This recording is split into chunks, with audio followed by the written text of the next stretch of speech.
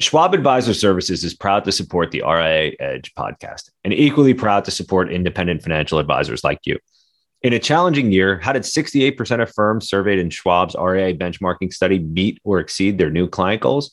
By following key success factors such as leveraging new technology, adapting strategies to win new business and stay connected with their clients, while also attracting and developing the right talent.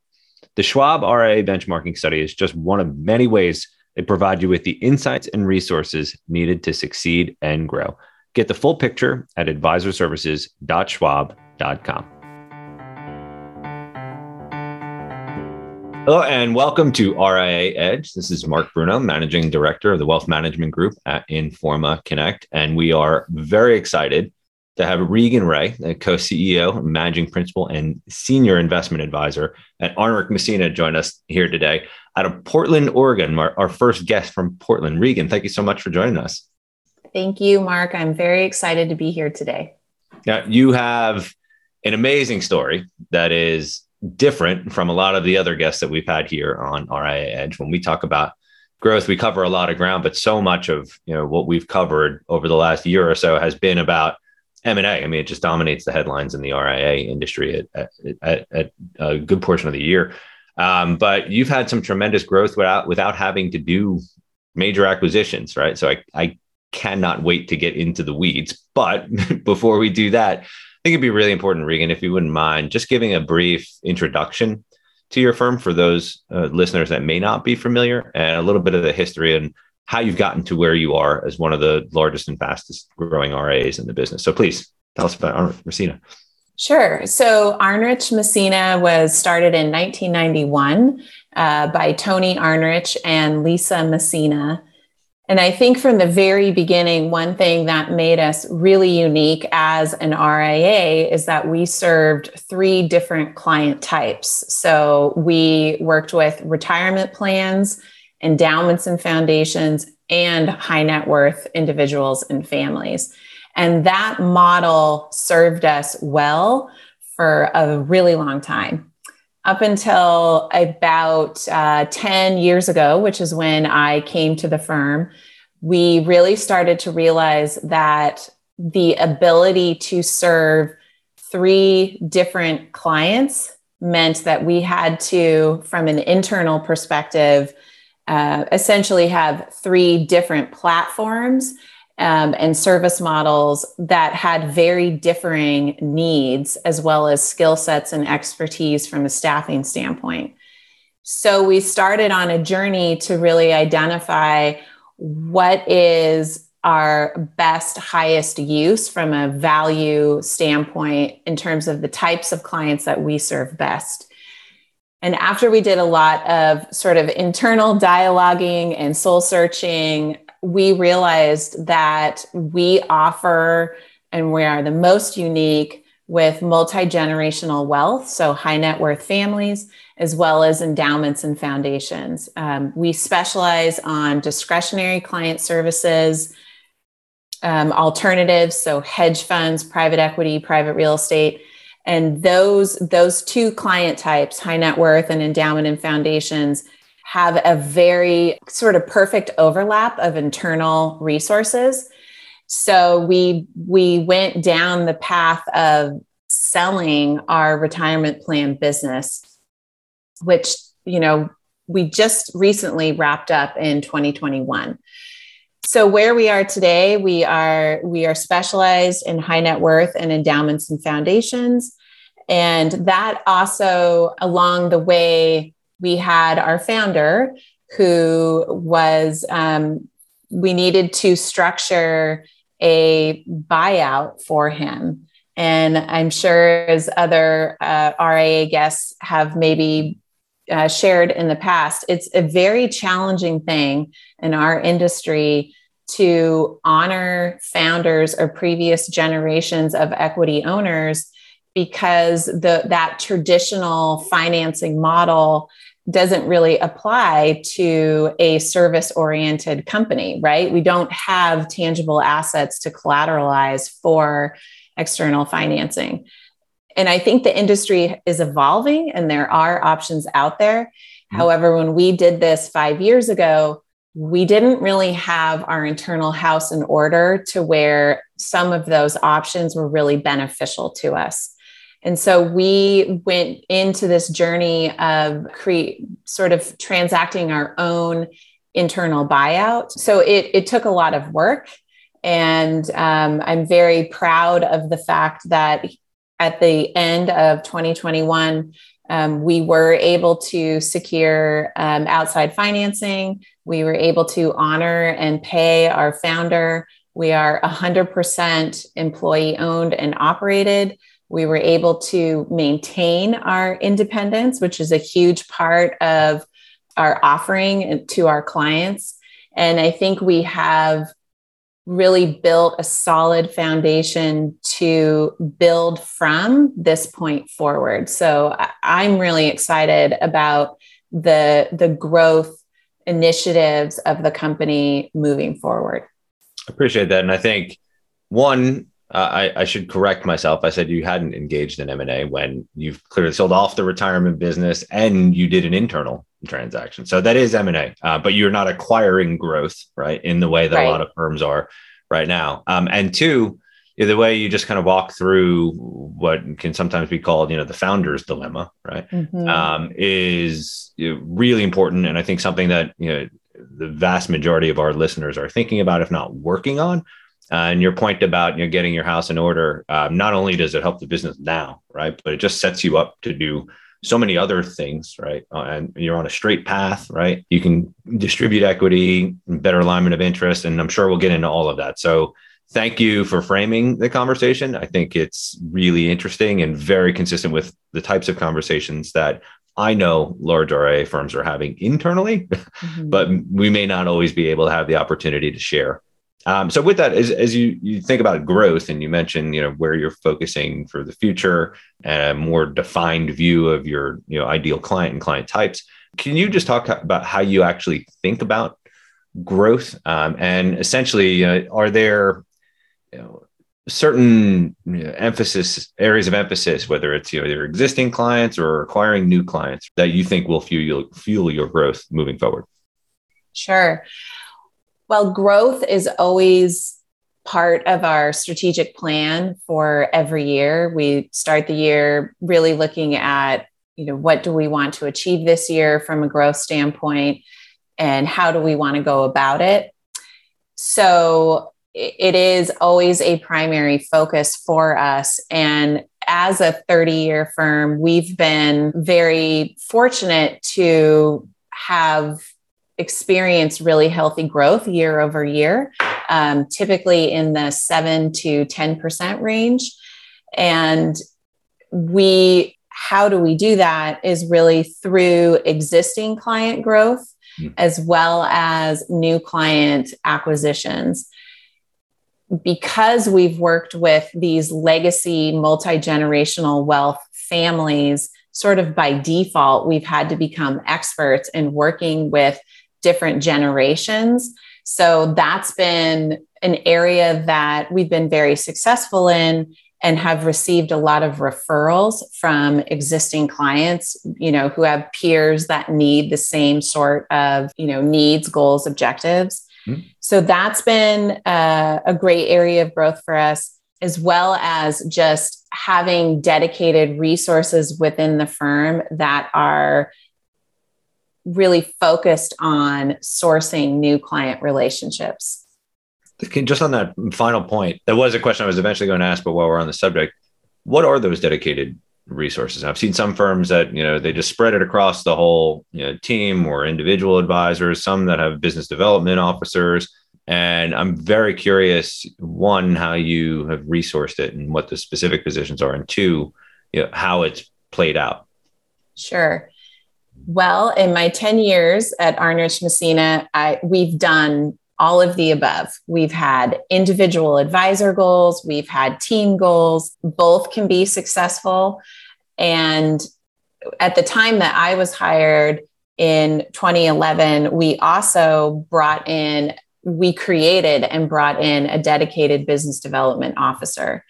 And the role of that BD position is really centered on working and identifying strategic partnerships, really focusing on centers of influence and getting really clear about who they are. Do they understand our client profile, understand our value proposition, who can be a great brand ambassador for us and vice versa.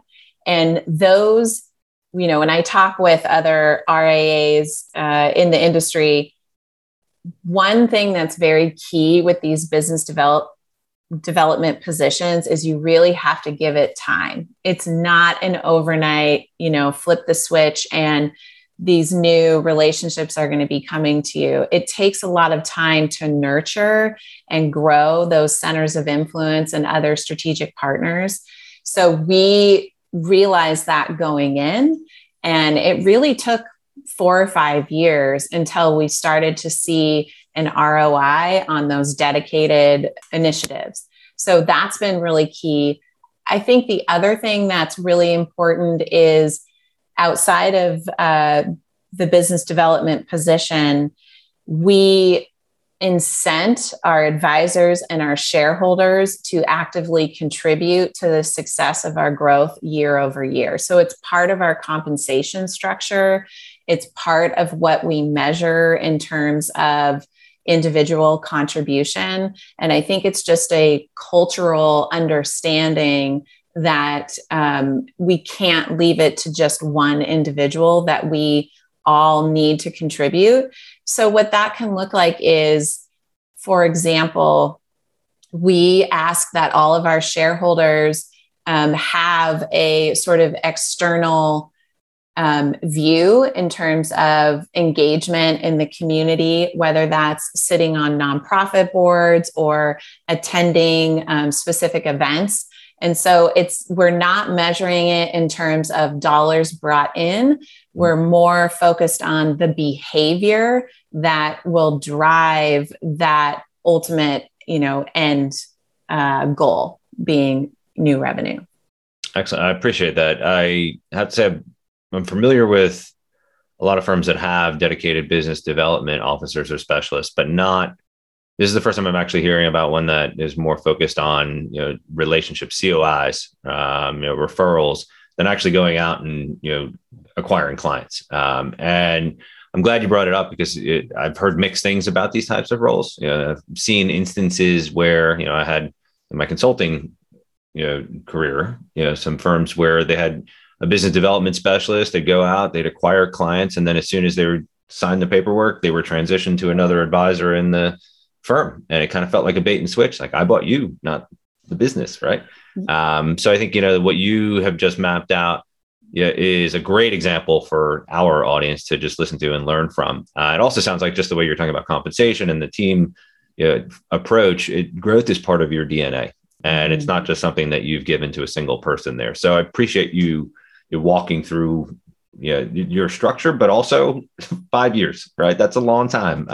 It is. There are very few industries where salespeople have 5 years to show a return.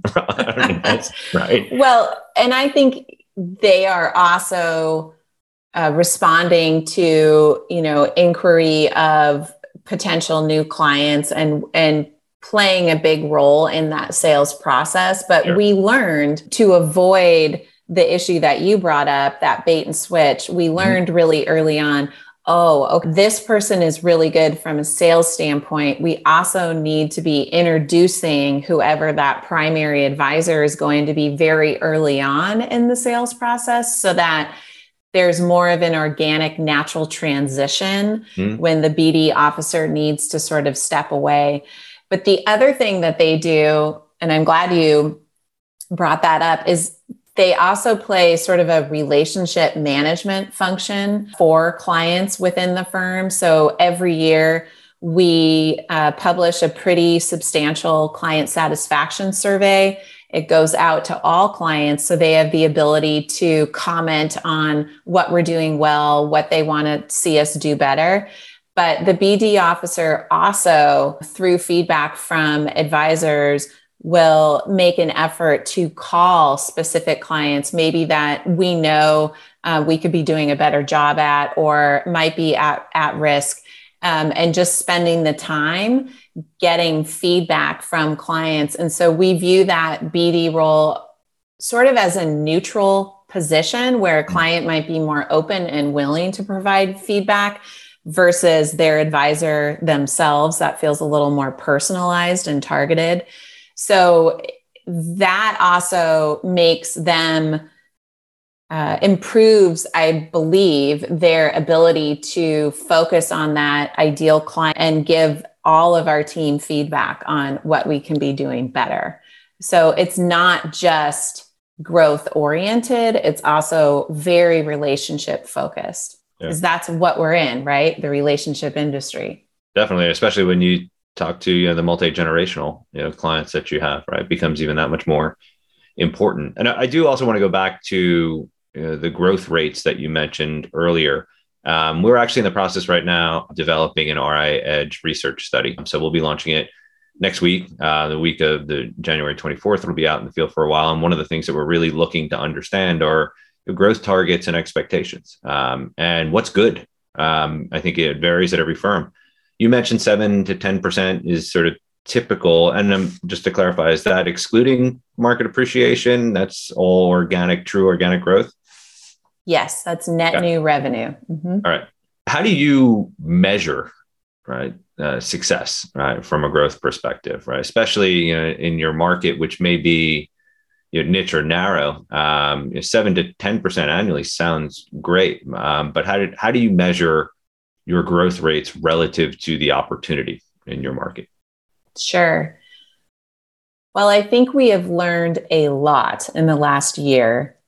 One thing that we did last year for the first time is we hired a valuation specialist to help us through a formula of valuing the firm.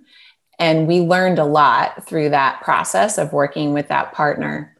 And one thing that they brought to our attention is, if we were going to engage in an M&A conversation in the future, and when we bring on new partners or retire current partners, knowing what our valuation is and how that is viewed through those different lenses is really important.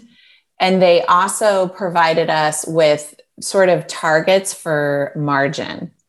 And so that brought to our attention areas that we really need to focus on moving forward. So, top line growth is really important. Managing your operating expenses is the other component of that, which in our industry, the majority of our annual expenses is going to be in compensation because we all have highly compensated individuals in our advisors and other executives. So managing those two to drive towards a margin target was very eye-opening for us, where we're like, oh, okay, so now we're coming at this from a whole different angle. And so that's another way that it's like, okay, now we need to get our house in order from this standpoint, which is very critical to how we're going to be tracking or validating our success for the next few years. Yeah. We also participate in as many peer group benchmark studies we can. So I'm very interested in the one that you just mentioned. Our custodian is Schwab. So we participate in the Schwab benchmarking study annual. The valuation specialist that we worked with also has their own study that they're, pulling information from all of their other client sources. So I think it's just being aware of what's going on in the industry and how someone from an outside perspective would be viewing your balance sheet is really important for us. Yeah, I'm glad you brought that up because it isn't just about growth. It's about where do you want to go, and what's the desired outcome, right? And if you're managing towards a specific target, right, a specific income that you're looking to generate, it becomes a very different equation. And having produced benchmarking studies for 10 years of my life, it makes me feel very happy inside to hear that you have an appreciation for it. So we'll be sure to share more with you on the RIA Edge study and our audience and our listeners as it develops. I am curious, as you're kind of looking and you're looking at 2022 and beyond, where do you see your growth coming from moving forward? I mean, do you see yourself getting into new markets? Do you see yourself potentially doing M&A at some stage? What's your view on the growth opportunities that are ahead for you in the firm? I would say all of the above that you just mentioned. So we have one physical office currently, which is here in Portland.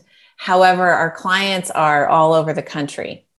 So we have pockets of clients in Minneapolis, on the East Coast, in Florida, in California. We have these hubs. And so one thing we're looking at this year is, should we open sort of a second footprint in one of these areas that we've been pretty successful in, but have never really had a dedicated resource to grow in that market.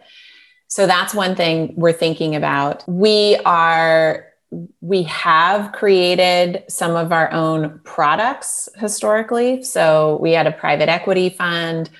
We created our own access vehicle, so a hedged fund of funds. We do not collect the underlying management fee on that currently, but it's one thing that we have thought about is, we have a phenomenal research and analytics team.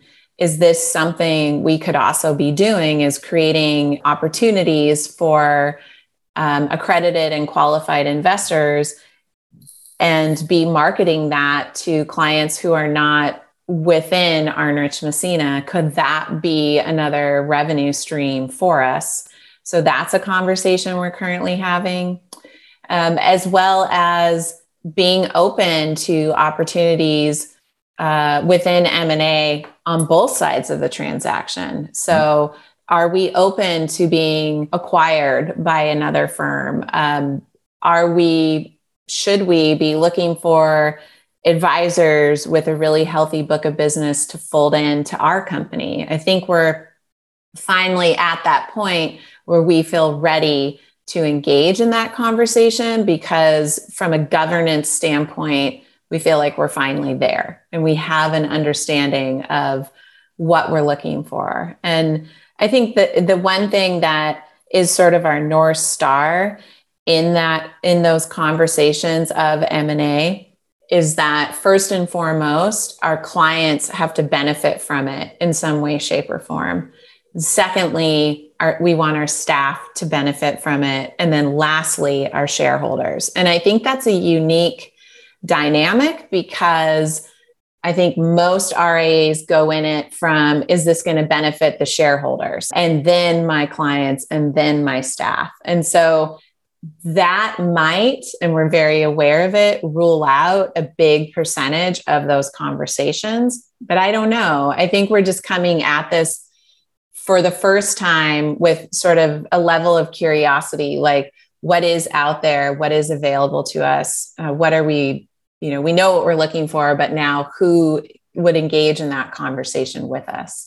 Yeah, no, I appreciate you sharing that. And I would say, it's interesting being a third party that gets to observe all of it. There are more options than ever before for RIAs right Absolutely. now. You talked about the financing sources earlier, and then even looking at on the M&A side of things, not only are there more professional buyers, potentially more sellers than ever, but you have in-between solutions, right? You have the minority investors, right? And they all offer different things. And the more growth you have, right, and the more scalable your business, the more options you have. So clearly you've done the work and deserved all the options. So congratulations on getting to the point that you are now. A lot of difficult decisions ahead, but that's the fun part, I think, right? Yes, absolutely. So before we wrap up this episode of RIA Edge, I did want to ask you, we've covered a lot and you've given us some very good detail and insights into your strategy and how you think about growth. Is there anything I didn't ask that I should?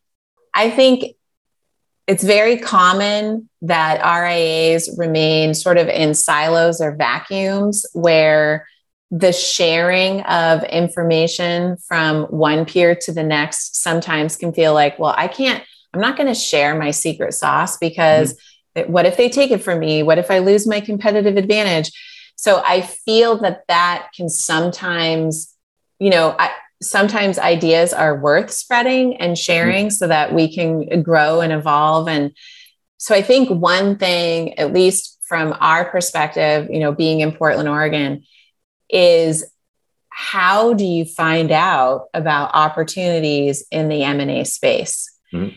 And we've asked questions to certain partners and resources that we have. And usually what I hear is, well, usually it works well if you have a relationship, if you've identified.